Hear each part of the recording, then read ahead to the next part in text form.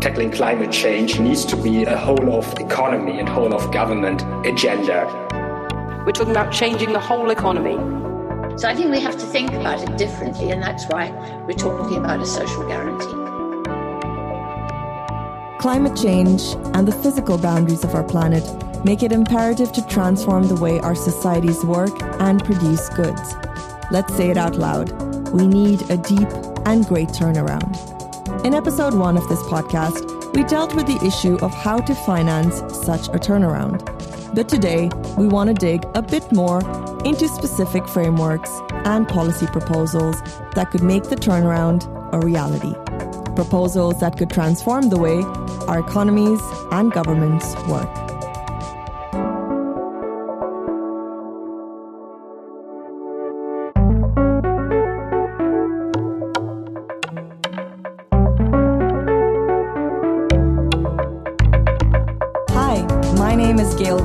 And this is the Böll Europe podcast, the podcast of the Heinrich Böll Stiftung European Union office in Brussels. To kick off this reflection, today our guest speakers are Anna Kut, Principal Fellow at the New Economics Foundation and the Director of the Social Guarantee Initiative. And we have Antonio Andreoni, Associate Professor of Industrial Economics at the UCL Institute for Innovation and Public Purpose and incoming Professor of Development Economics at SOAS University of London. Welcome. Thank you. Hello. Hi. Hello. Thank you for having us. All right, Anna, let's start with you. In an article that you wrote for the Heinrich Böll Stiftung, you call for the establishment of a social guarantee framework to run our economies. We'll tackle the specifics of what the social guarantee is all about in the second part of the podcast. But I'd like to start with why we need a change of perspective. You mentioned the need to adopt a needs-based approach to run our welfare systems and economies. However, this leads me to the fundamental question: what approach are we following today? So we have to bear in mind that the economy is a social and political construct, and that we can decide how it's run and what its purpose is. And what it needs to do is not what it's doing right now, which is assuming that everything will be fine as long as we satisfy people's wants and preferences in as free a market as possible, that we meet people's needs. The problem with what we've got now is that the way the economy is operating and the way people seem to be prepared to allow the economy to operate is that it takes no account of society and society's needs. That's a sort of a byproduct. Whatever happens to society is very bad for social inequality, and it's very bad indeed for the natural environment. So the social guarantee is a way of trying to redirect the purpose of the economy, what it stands for, why it matters, and what it should be trying to do. Thanks for that. All right, Antonio, you also suggest that we need to develop something new, namely a strategic industrial approach or policy. You argue that this is needed to redirect our industrial ecosystem. Again, before we go into the specifics of your proposal, I feel like it's a cliffhanger here for the audience. I want to ask you, why is there a need for a change? Or in other words, what types of policies do we tend to adopt today that are not working? Thanks for this opportunity. Well, we are living in a time where there are overlapping crises. We are seeing that the climate change crisis has been interacting with the pandemic, and now we are seeing the looming of a food crisis. So we are at a time where actually we need to rethink how we produce our material wealth, but at the same time, how we make our economy and our industrial ecosystems more resilient and capable to address the specific social environmental needs that we have. The climate change crisis is creating massive problems, especially in those countries that paradoxically have contributed the less to climate change. So far we have relied a lot on market fixing solutions to address these problems. We have been basically believing that the market is the best mechanism to actually fix all these problems, capturing all the different type of problems that we are discussing here. But we also have seen that market fixing solutions, so for example, carbon pricing in the context of climate change, they tend to operate in a quite slow way and not deep enough. And in fact, these crises I'm alluding to require a much higher level of coordination and restructuring, deep restructuring.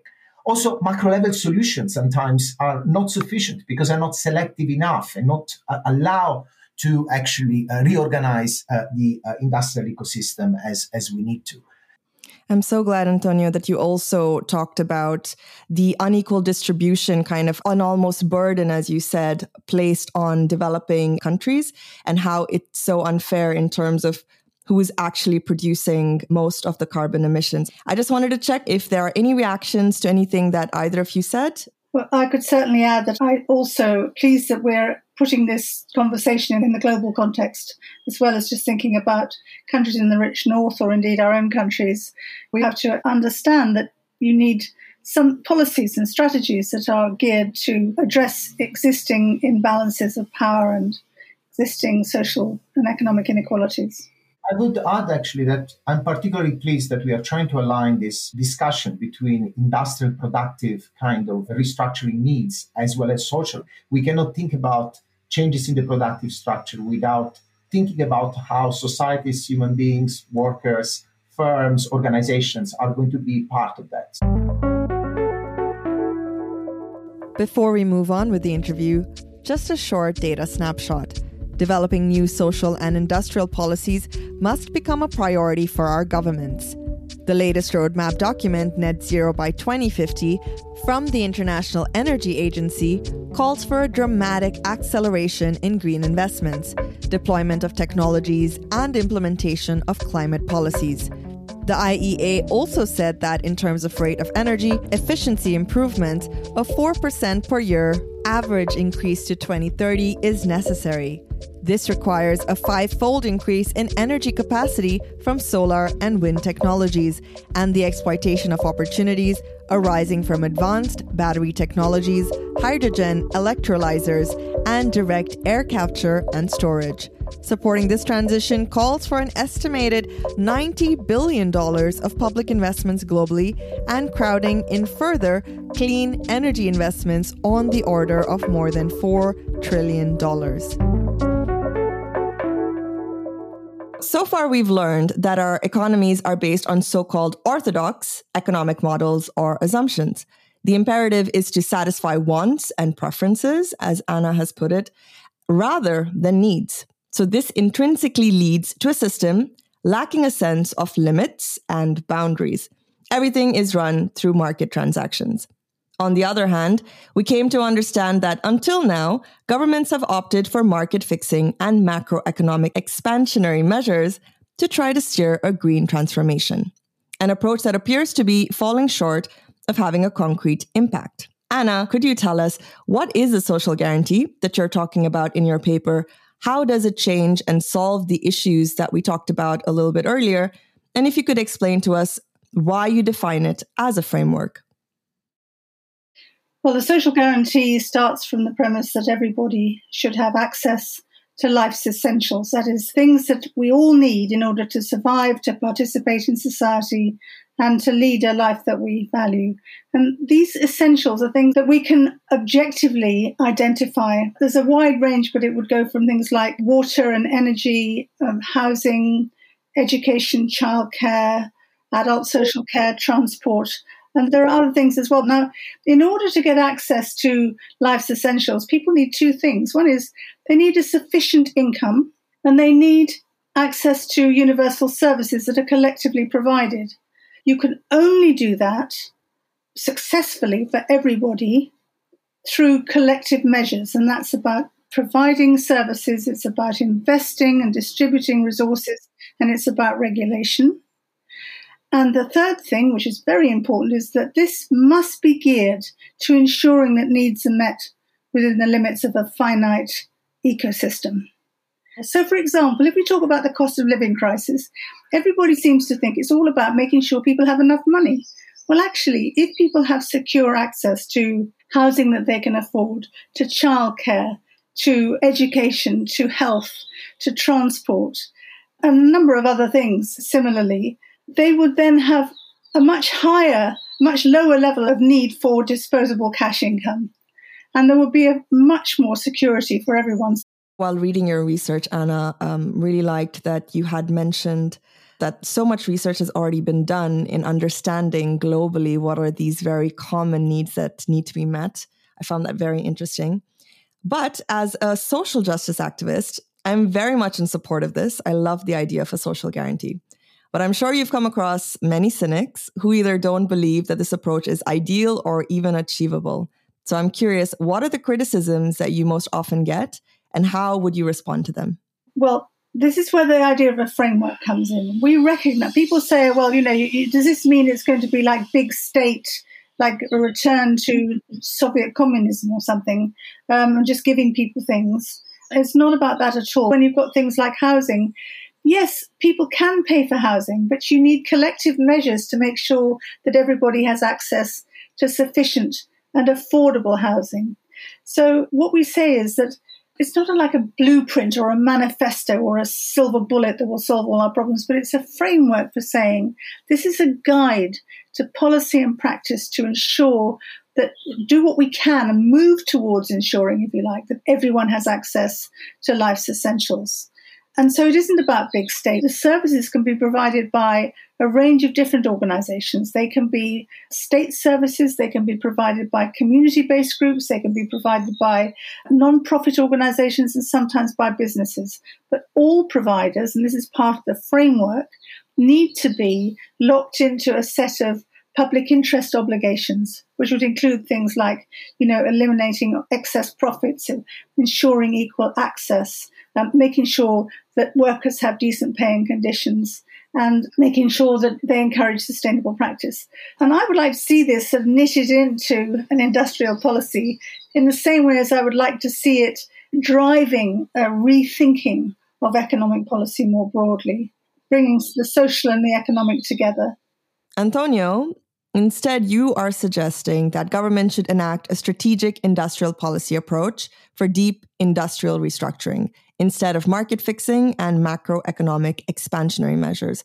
So please tell us what your proposal is all about. Governments have always deployed some forms of industrial policy to shape the economy. And even when industrial policy are not in place, it's actually a form of industrial policy. It's leaving the market to do whatever the market wants to do. So my proposal is really about trying to think about industrial policy in a way that address the kind of challenges we've been discussing so far. Now, industrial policy fundamentally is about three main things. It's about directing and aligning productive resources and capabilities towards social, environmental, productive needs that are essential for society. We have research capabilities in public institutions and university. We have productive capabilities in firms, in organizations. Families are productive organizations themselves. So coordinating all these multi-stakeholder effort towards the kind of social, environmental, productive needs that we are discussing here is a key component of an industrial policy. And again, leaving the market to do that, we've seen doesn't really deliver what we need. This is at the country level, at the local level, the regional level, but also at the international level. For example, if we talk about green hydrogen or we talk about batteries for lithium, these are resources that are concentrated in few countries around the world. Let's say the DRC Congo, let's say Chile, let's say South Africa, and so on. And all these countries are in desperate need to actually have technologies to create job opportunities, to have a transfer of vaccines, to have capacity developed in the countries. So industrial policy is about this new social productive contract that has to be built at all these different levels. So that's a really fantastic overview of great ideas and proposals. But I think we're all wondering, how can we actually get there? So I would really appreciate it if you could share your thoughts on this. Maybe we'll start with you, Antonio. Sure. In this work that we've been doing, I emphasized a number of policy instruments and areas that could be considered. First of all, there is need for public finance, but often there is an emphasis on more and more finance. The problem is not just having lots of finance. The problem is to direct finance towards the areas that we need and also to leverage finance where finance exists. There is need to use public procurement in a much more strategic way and functional way. There are already regulatory frameworks that allow to do so. Procurement is a fantastic instrument to actually create the type of right demand that you need to actually, for example, address the kind of social guarantee provision schemes that Anna was talking about. and also a way to make sure that future markets are created. Anna, what about you? How can we make the social guarantee really happen? It is a big idea that can start small and local. So I think the first thing to say is with this is that it isn't going to all happen at once. So we're trying to build a coalition of organizations to embrace this idea and to spread it and to help us develop it. So that's the first thing really that needs to happen. The second thing that needs to happen is that we need to find out, identify and illustrate and communicate all the really excellent local examples of this in practice. There are many local authorities in the UK who are trying to meet specific needs of the local population. And in one borough, they decided that what was required by some of the poorest people in the borough was internet access, kids who didn't have access to the internet. And so they decided to invest in making sure that each of these kids had access to a free laptop, to the internet signals, and to some training to help them use it.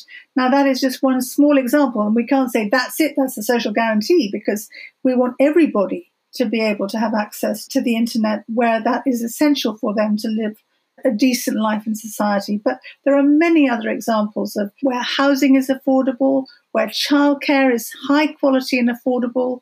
And looking around Europe to whether it's Germany or Norway or France, there are plenty of examples that we can bring together and show what it can look like, not just in Europe, but also in other parts of the world too.